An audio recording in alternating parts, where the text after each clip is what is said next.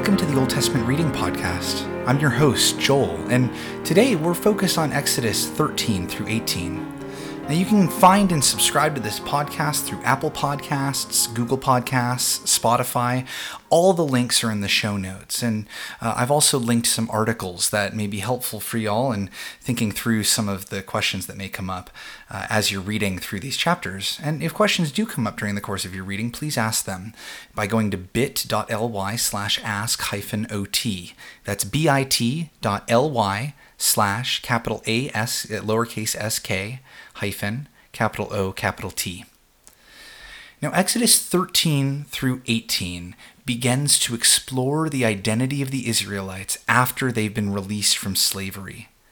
How will they chart a course of service to God instead of service as Egyptian slaves? What will they need to learn? What will they need to unlearn? One important point to make, particularly as regards the idea of service for the Hebrew people, is that the Hebrew word for service is the same word as the word for worship. What we worship, we serve. What we serve, we worship. And so there's a lot of unlearning that the Hebrew people have to do in coming from being slaves to being their own people.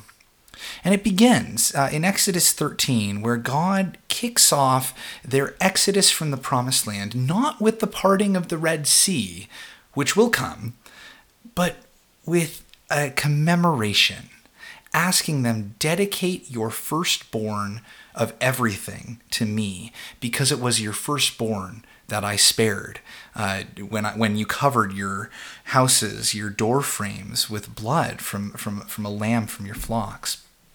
So by doing this, God has put a claim on the firstborn of every beast and of every human. And this is sort of God's version of primogeniture, you could think.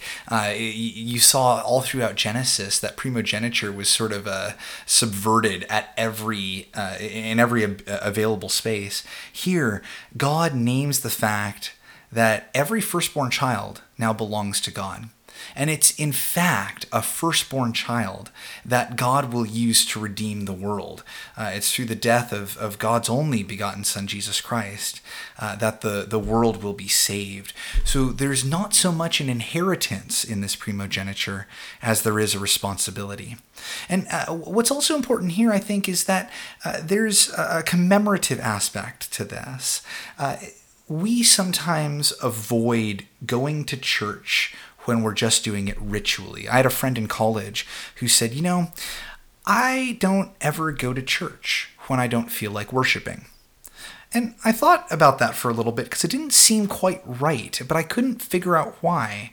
And I think the reason is so frequently you're not going to church for yourself.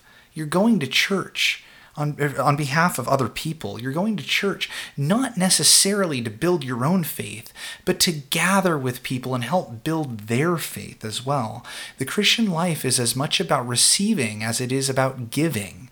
And when the Israelites here are commanded to commemorate the Passover, this is something where even if they don't feel like doing it in a given year, it's important because this is how you teach your children who God is. This is how you teach your children who we as a nation, as a people, are called to be. This is how you remember the magnificent acts of God, not only in the plagues, but also in the deliverance from the Egyptians as they pursued the Israelites almost into the Red Sea. So we see in Exodus 14 and 15 this story that may be familiar to many of you. You've got the Egyptians chasing down the Israelites. Moses puts his staff in the ground, raises his staff, depending on how you envision it. And then the waters pile up and the Israelites walk through on dry land before the waters crash back down on Pharaoh and his crew. And this is more or less how the story goes, except there are some hiccups here. The Hebrew that's translated Red Sea can also be translated Sea of Reeds. And while the Red Sea is deep and wide and truly would take a supernatural event in order for people to walk across it on dry land, the Sea of Reeds, we don't really know what that is, but that sounds a whole lot more like marshland. Either way, and scholars aren't quite sure where this Red Sea crossing happened. Either way, you've got a miracle here. Either the water was parted supernaturally, or the Egyptian army was stymied supernaturally. You see, if the water were too shallow for the parting of the sea to be a supernatural event, then surely the drowning of Pharaoh and his army would have been supernatural. Whereas vice versa, if the drowning just sort of happened naturally, well, then the parting of the Red Sea must have been supernatural. There's a whole handful of potential paths the Israelites could have taken out of Egypt on their way to the Promised Land. And there are a variety of different reasons for these paths.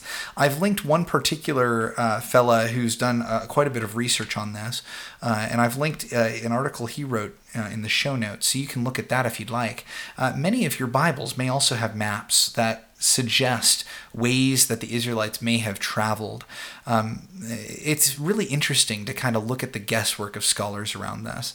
And if you're a geography nerd or a history nerd, this is something that you might want to look into a little bit. It's pretty fun.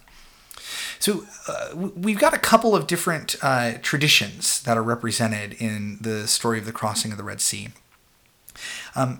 As I may have mentioned, I don't remember if I've mentioned it yet, it's thought by scholars that the first 5 books of the Bible were written by and large by 3 different sources. There's a source called the Elohist for Elohim, because that source tended to use Elohim more than they tended to use Yahweh in their writing. There's a source called the Yahwist for the opposite reason. That source tended to use Yahweh more, and there's certain stylistic pieces to this as well. And finally, there's a priestly source, and there's some specific styles of the priestly source as well. And the idea that scholars have is that these 3 sources were sort of collected independently and then fused together, knit together in sort of this beautiful tapestry that we now have as our Hebrew Bible, as our Old Testament. And looking at Exodus 14 and 15, we can see a couple of these traditions coming to light. In Exodus 15, there's this wonderful song about how horse and rider God has thrown into the sea, there's this idea that God has actually bodily tossed them into the sea. And that's not something we get with the rest of the narrative. The rest of the narrative, we see stuff like God coming down and causing the Egyptians not to be able to see, or we hear stuff about God making the Egyptian chariots' wheels fall off or get stuck. And so there's some other things going on here. And whatever the case, it's not important, at least in my mind, that the Bible get all of the details precisely accurate to how they actually happened. What I think the Bible is actually trying to do is to get not at the lowercase t truth, the scientific truth, but to get at the capital T truth, the truth that matters, right? These aren't just factoids. This is truth about God and truth about the human condition. Exodus 15 is one of the older poems in the Old Testament. We can see how the ancient Hebrews would celebrate a deliverance from God here. And it's really quite beautiful. There's a couple of attempts that folks have made to put it to music. I've linked one of them below so that you can take a listen. I'm not quite sure it does it justice, but it's fun to imagine this as being set to music. It helps make this part of the story come alive.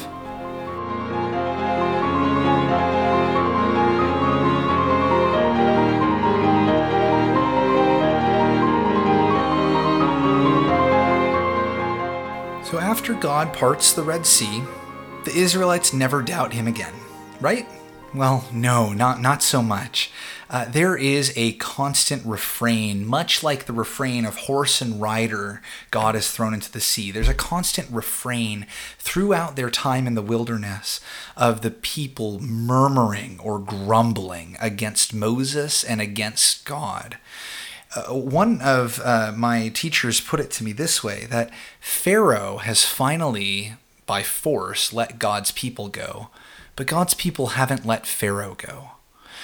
You hear this in their voices as they talk about, oh, that we were by the flesh pots in Egypt, that we would have bread and we would eat until we're full. Or the other one, were there not enough graves in Egypt that you brought us out here to die? In both cases, there's a sort of looking back through rose-colored glasses that happens. We tend to do this, looking at our past bondage through rose-colored glasses. Oh, it wasn't that bad, maybe we'll say. Oh, we could have done better. We could have stayed in that situation longer, maybe we'll say. If you've ever had the misfortune of having been in an abusive relationship, you probably know what it feels like to second guess your intuition day in and day out. This is something called gaslighting. And this is what the Israelites are almost doing to themselves. They are rewriting their reality in a way that makes it more enviable to have been in Egypt. And this is sometimes what we do in situations of trauma. And surely the Israelites have been through some trauma, having been turned into slaves, having had to experience years, maybe decades of their firstborn sons being thrown into the Nile, having to deal with all these plagues that hit Egypt. This makes sense. Now, there are ways to deal with trauma that don't involve calling your leaders to task or calling your God to task. There are healthier ways to deal with trauma. And the Israelites and God's people generally have trouble picking the healthy way to deal with trauma. We tend to accuse God of being unjust when we're actually just digging ourselves out of the hole that we've put ourselves in. And yet, in spite of all of our foibles, God always provides abundantly. We see this with the manna and with the quail, that God didn't need to listen and hear the people's cry, and yet God does. And God gives them something that will nourish them, something rich. They had bread from manna. They had meat in their flesh pots from the quail. And just like with the plagues, there are a variety of different attempts that have been made to explain manna and quail and the arrival of these foods in a naturalistic way. And, God may have used natural means in order to bring about this miracle. But regardless of how God did it, this is truly a miraculous way of providing. We see this also when they arrive at the 12 springs of water. This is a number of completion with 70 fig trees is what it is. It's a number of completion, and it names the fact that the Israelites are on the right track, basically. Now, so frequently, getting back to this thought, so frequently God's people are reluctant followers. And we look back, again, with joy on our previous bondage. What we're called to do, I think, is to go bravely forward, being courageous in how we follow God, even though it may be harder than living a life of slavery. God has freed us from sin and death, and we need to let sin and death go. We need to let go of guilt and shame that we may be carrying around, just the same way that God has let go of that guilt and shame. So there's this spiritual testing that goes on at the beginning of their time in the wilderness, and this is how it always happens, doesn't it? That in the midst of spiritual testing, there's another foe that comes at us. It's like we can't just deal with one thing at a time. When it rains, it pours. And that's what happens with the Israelites here. The Amalekites show up. And the Amalekites have been and will be a thorn in the side of Israel for some time here. They're not real nice people. They get in the way of the Israelites. And the Amalekites here attack the Israelites. And there's two fronts that the Israelites need to fight this battle on. There's the front that is sort of the spiritual, I guess, God front, for lack of a better term. We'll come back to that. But then there's the physical, the actual battling. And this is the first time that the Hebrew people have been involved in this sort of a skirmish since they left Egypt. And they hold their own, for the most part, against these likely battle-hardened warriors. So they know what they're doing. And this is an important point, and that's that when we get into doing battle with the things that trip us up, you may not have a nation that is coming to invade your home, but you do have struggles that invade your marriage, or struggles or sins that follow you home from your occupation, or follow you home from the activities that you do in your retirement. And these sins, these areas of brokenness, that's your Amalek. And your Amalek, your Amalekites in your life tend to attack when you're not ready, which means that you need to train your mind and you need to train your body to do battle. And like I mentioned earlier, there are two fronts this battle is fought on. There's, of course, the physical front, and then there's the front that Moses fights on, the spiritual, God front, where it's not just the military strength or the strength of will that banishes Amalek. Moses engages in a spiritual test of endurance that swung the battle. And Moses was not there on his own. Moses had support. He had support from other leaders in the community. Good, functioning communities will not let leaders go it alone. They'll make sure that there are folks who are holding up the arms of the leaders so that the rest of the community can do good work. In your life, you need folks who can hold up your arms, who can help you to spiritually endure when you're fighting against the Amaleks that come into your life. There's a parallel passage that comes, or a chapter that comes right after this, about Jethro coming and visiting Moses. And it's not as exciting, initially anyway, as the battle with the Amalekites, but it is just as impactful. In both cases, one of the things that's being taught to Moses is that leaders cannot go it alone. There are so many things that leaders tend to want to do, so many different ways leaders tend to want to serve their communities, but the limiting factor on a leader isn't just skill. There are some leaders that have different skill sets, of course, but it's often not skill. Often it's time and energy. That if a leader were to do everything the leader is good at, the leader would not have time to do any of it. So what Moses needs to do is not ask himself, well, how many of these situations can I render judgment on? Instead, Moses needs to ask himself, what are the situations that need me to render judgment? And what are the situations in which I can give trusted lieutenants and trusted deputies more power? This is the strategy of delegation, and any leader who has led for any length of time knows how important delegation is. Leaders cannot be bottlenecks. It's often better to develop talent than to do everything solo. And Jethro, Moses' father-in-law, who is a priest of Midian, by the way, knows this intimately.